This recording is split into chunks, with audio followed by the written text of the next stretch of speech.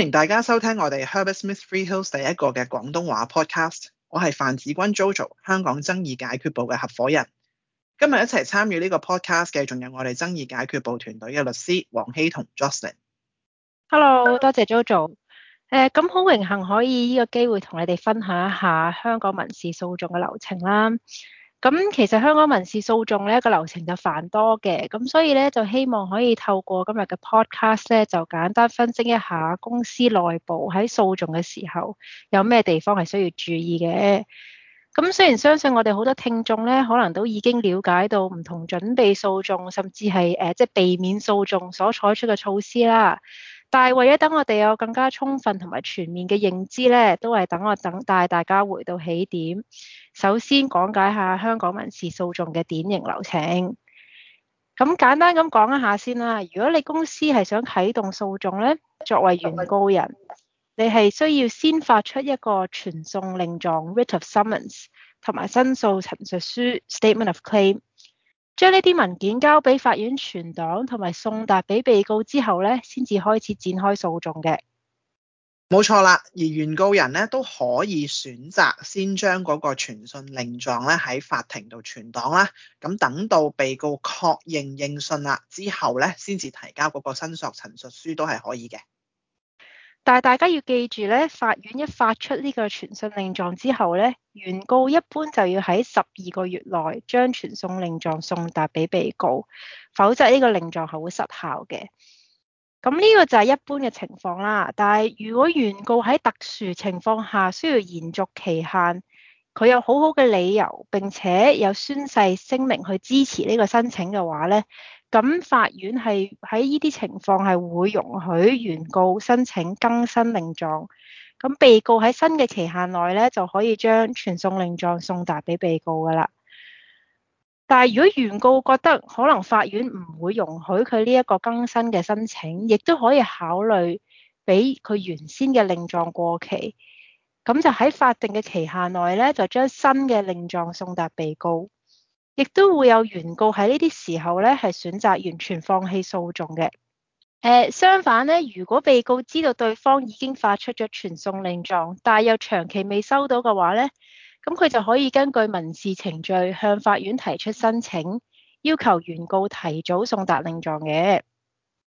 嗱，跟住落嚟咧，就係被告會去提交一個叫答辯書啦，我哋所謂嘅 defense， 同埋如果被告有任何咧反申索想提出嘅話咧，佢都可以喺呢一個答辯書入邊同時包括佢嘅嗰個反訴嘅。咁而之後咧，原告就會再去提交一個叫答覆書，我哋叫 reply 啦。咁提大家啦，呢啲程序都係有時間限制嘅。咁由於今日時間關係咧，就唔會逐日喺度解釋啦。嗱，咁基本嘅程序講完之後，大家仲有冇啲乜嘢係應該要去注意嘅咧？咁訴訟正式開始之後，接住落嚟好多程序嘅，例如文件披露啊、證人提供證詞啊、審訊等程序。嗱，但係咧喺訴訟流程開始嘅時候咧，其實我哋係咪應該要考慮一個好重要，但係好多人都會忽略嘅問題，就係爭議本身係咪真係要以訴訟嘅形式告到去法院嗰度去解決呢？都係㗎，其實因為訴訟並唔係解決爭議嘅唯一途徑，特別考慮到其實訴訟係需要花大量嘅時間同功夫㗎嘛。而且咧，訴訟都好可能會對公司本身嘅名聲係有傷害嘅。係啦，所以另外一個喺訴訟開始前需要考慮一個重要嘅問題咧，就係其實被告人係咪有足夠嘅資產去支付訴訟嘅法律費用？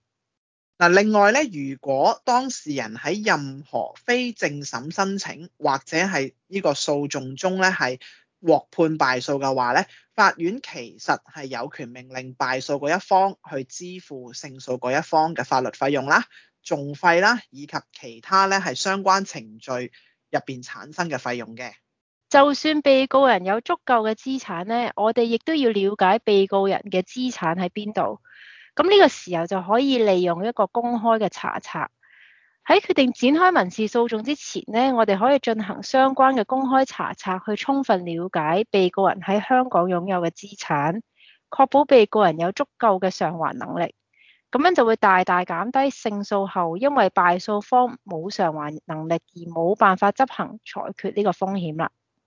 嗱，另外咧有一啲嘅公開查冊，例如公司或者係商業登記查冊啦，都可以幫助我哋咧係去確認嗰個被告人或者公司嘅名嘅。嗱，咁樣嘅做法咧，可以幫助我哋咧係更準確咁樣去送達嗰個傳訊令狀同埋申索陳述書。如果告錯咗實體或者未能夠送達嗰個傳訊令狀咧，有機會可以導致非常嚴重嘅後果㗎，包括時間上嘅延誤啦，以及費用嘅增加，甚至咧你嘅對方可以向法院提出一啲嘅簡易判決，申請係剔除咗呢個訴訟。嗱，其實呢啲嘢都係可以避免嘅。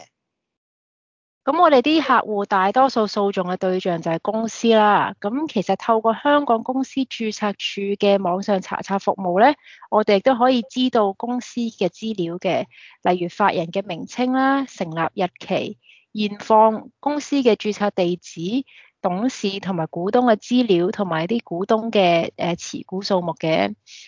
咁好似我哋頭先啱啱提到啦，喺訴訟嘅過程中咧，我哋係需要證明已經將傳訊令狀同埋申訴陳述書送達咗被告人嘅註冊地址或者最後為人所知嘅地址，然後就向法庭提交呢個送達誓章嘅。咁所以知道被告人嘅地址係非常有用嘅。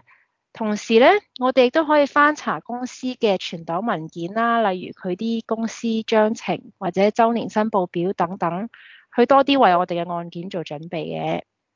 嗱，咁講到呢一點咧，要提醒大家嘅就係咧，政府咧喺最近推出咗一啲嘅新查冊安排咧，其實會令到公司查冊嘅範圍有所改變嘅。嗱，以往咧，公眾可以由查冊裡面去揾到董事嘅私人住宅地址啦，同埋佢哋嘅身份證號碼。但係咧，由出年2022年10月開始咧，公眾就只會揾到公司嘅通訊地址同埋董事嘅部分身份證號碼啦。好彩某啲特定人士咧，例如律師，都係仍然可以提出相關嘅申請，去查到董事嘅私人住址或者佢哋嘅身份證號碼，咁樣就唔會令到訴訟嘅過程受到太大嘅影響嘅。另外咧，土地註冊處，即係我哋所謂嘅田土廳咧，亦都係我哋可以用嘅途徑之一。冇錯啦，咁但係咧，土地查冊其實本身都有佢嘅限制嘅。嗱，就好似咧，你喺田土廳嗰度咧，係唔能夠透過個人或者公司嘅名去查詢咧嗰個人咧或者公司擁有嘅物業嘅。舉個例子啦，就係我唔能夠喺一個系統入邊咧係去打李嘉誠3個字，然後就揾出李生佢喺香港擁有嘅物業。必須咧係你要知道你要查詢嘅嗰個物業地址咧，我哋先至可以作出一個查冊嘅。冇錯啦。另外，一般喺訴訟展開之前咧，我哋都會透過破產管理處去檢查被告人係咪已經破產、清盤或者面臨任何相關嘅申請。嗱，同樣地啦，我哋都可以做一啲叫做訴訟查冊嘅，例如咧係去揾下究竟嗰個公司或者你想告嘅嗰個人嘅對象咧係咪有其他正在進行嘅一啲訴訟，從而咧係去獲取更多嘅資訊啦。如果其他嘅訴訟咧喺法庭度有存檔，同時又有提交到呢個申索陳述書嘅話咧，我哋都可以查到嗰一份文件嘅，並且咧可以由嗰啲嘅文件入邊咧去了解其實相關訴訟嘅具體主張係啲乜嘢，以及嗰個索償金額，從而咧就大致評估被告嘅資產情況啦。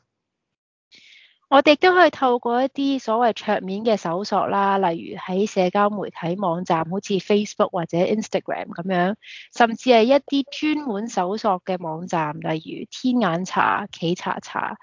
呢啲網站咧就去調查被告嘅資料嘅。咁例如我哋有一次咧，我哋就發現咗我哋嘅對家就喺 Facebook 上面就上傳咗一張相，就話自己啱啱買咗一個紅色嘅法拉利。咁呢個咧就正正督破咗佢自己話佢冇資產，我嚟做擔保費用呢個講法啦。不過除此之外，其實有冇其他值得注意嘅事項咧，Jojo？或者我提下訴訟期限啦。嗱，一般喺香港嘅民事索償，包括合同爭議等等咧嘅時效規定，其實係6年嘅。咁當然同契約啲相關嘅索償咧就係12年。咁所以咧，我哋必須確認咧，其實係咪有機會仍然喺期限裡面可以提出訴訟。如果係過咗期限嘅話，作為被告咧都可以以此咧為由咧係去反抗嗰個訴訟嘅。咁如果公司考慮晒呢啲因素，但係結果得出嚟嘅結論咧，都仲係想去訴訟，咁作為訴訟政策嘅一部分，訴訟人可以喺正審之前做啲咩咧？或者可以考慮向法庭申請一啲我哋所謂正審前嘅法庭命令啦，例如大家比較經常聽到會有資產凍結令或者禁制令啦，我哋叫 Moravian Injunction 啊、Asset Freezing Order 啦呢一類。嗱，咁禁制令嘅適用嘅地方咧，就係佢可以咧係當如果一個人咧係想喺正式審訊前保障自己嘅權益啦，或者喺審訊之後能夠順利去執行法庭嘅判決或者訟費嘅情況下咧，係可以去申請嘅。咁再舉一個實質啲嘅例子咧，就係例如咧，當被告人咧喺相當有可能咧喺整個案件審訊前，將會咧係不當咁樣去轉移一啲資產，以防止咧原告咧喺審訊完結之後咧執行個判決。喺呢個情況下咧，原告就可以考慮向法庭申請個資產凍結令啦。嗱，咁另外 Johnson 你想唔想解釋下有關呢個所謂訟費保證金 security for cost 咧？可以啊，咁一般嚟講，頭先都講咗啦，敗訴方係需要承擔勝訴方嘅訟費嘅。咁如果被告人擔心原告人真係敗訴啦，但係到時咧又唔能夠履行法院對佢作出嘅一個訟費令嘅話咧，咁佢就可以申請原告人就呢啲訟費提供保證金。其中一種常見嘅情況咧，就係原告人並唔係喺香港管轄範圍內嘅個人或者公司，或者係一個公司，但係好可能唔能夠支付訟費。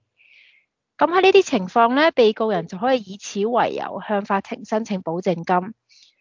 訴訟保證金一般就會由法院保管，直至到訴訟結束為止，或者雙方達成和解協議。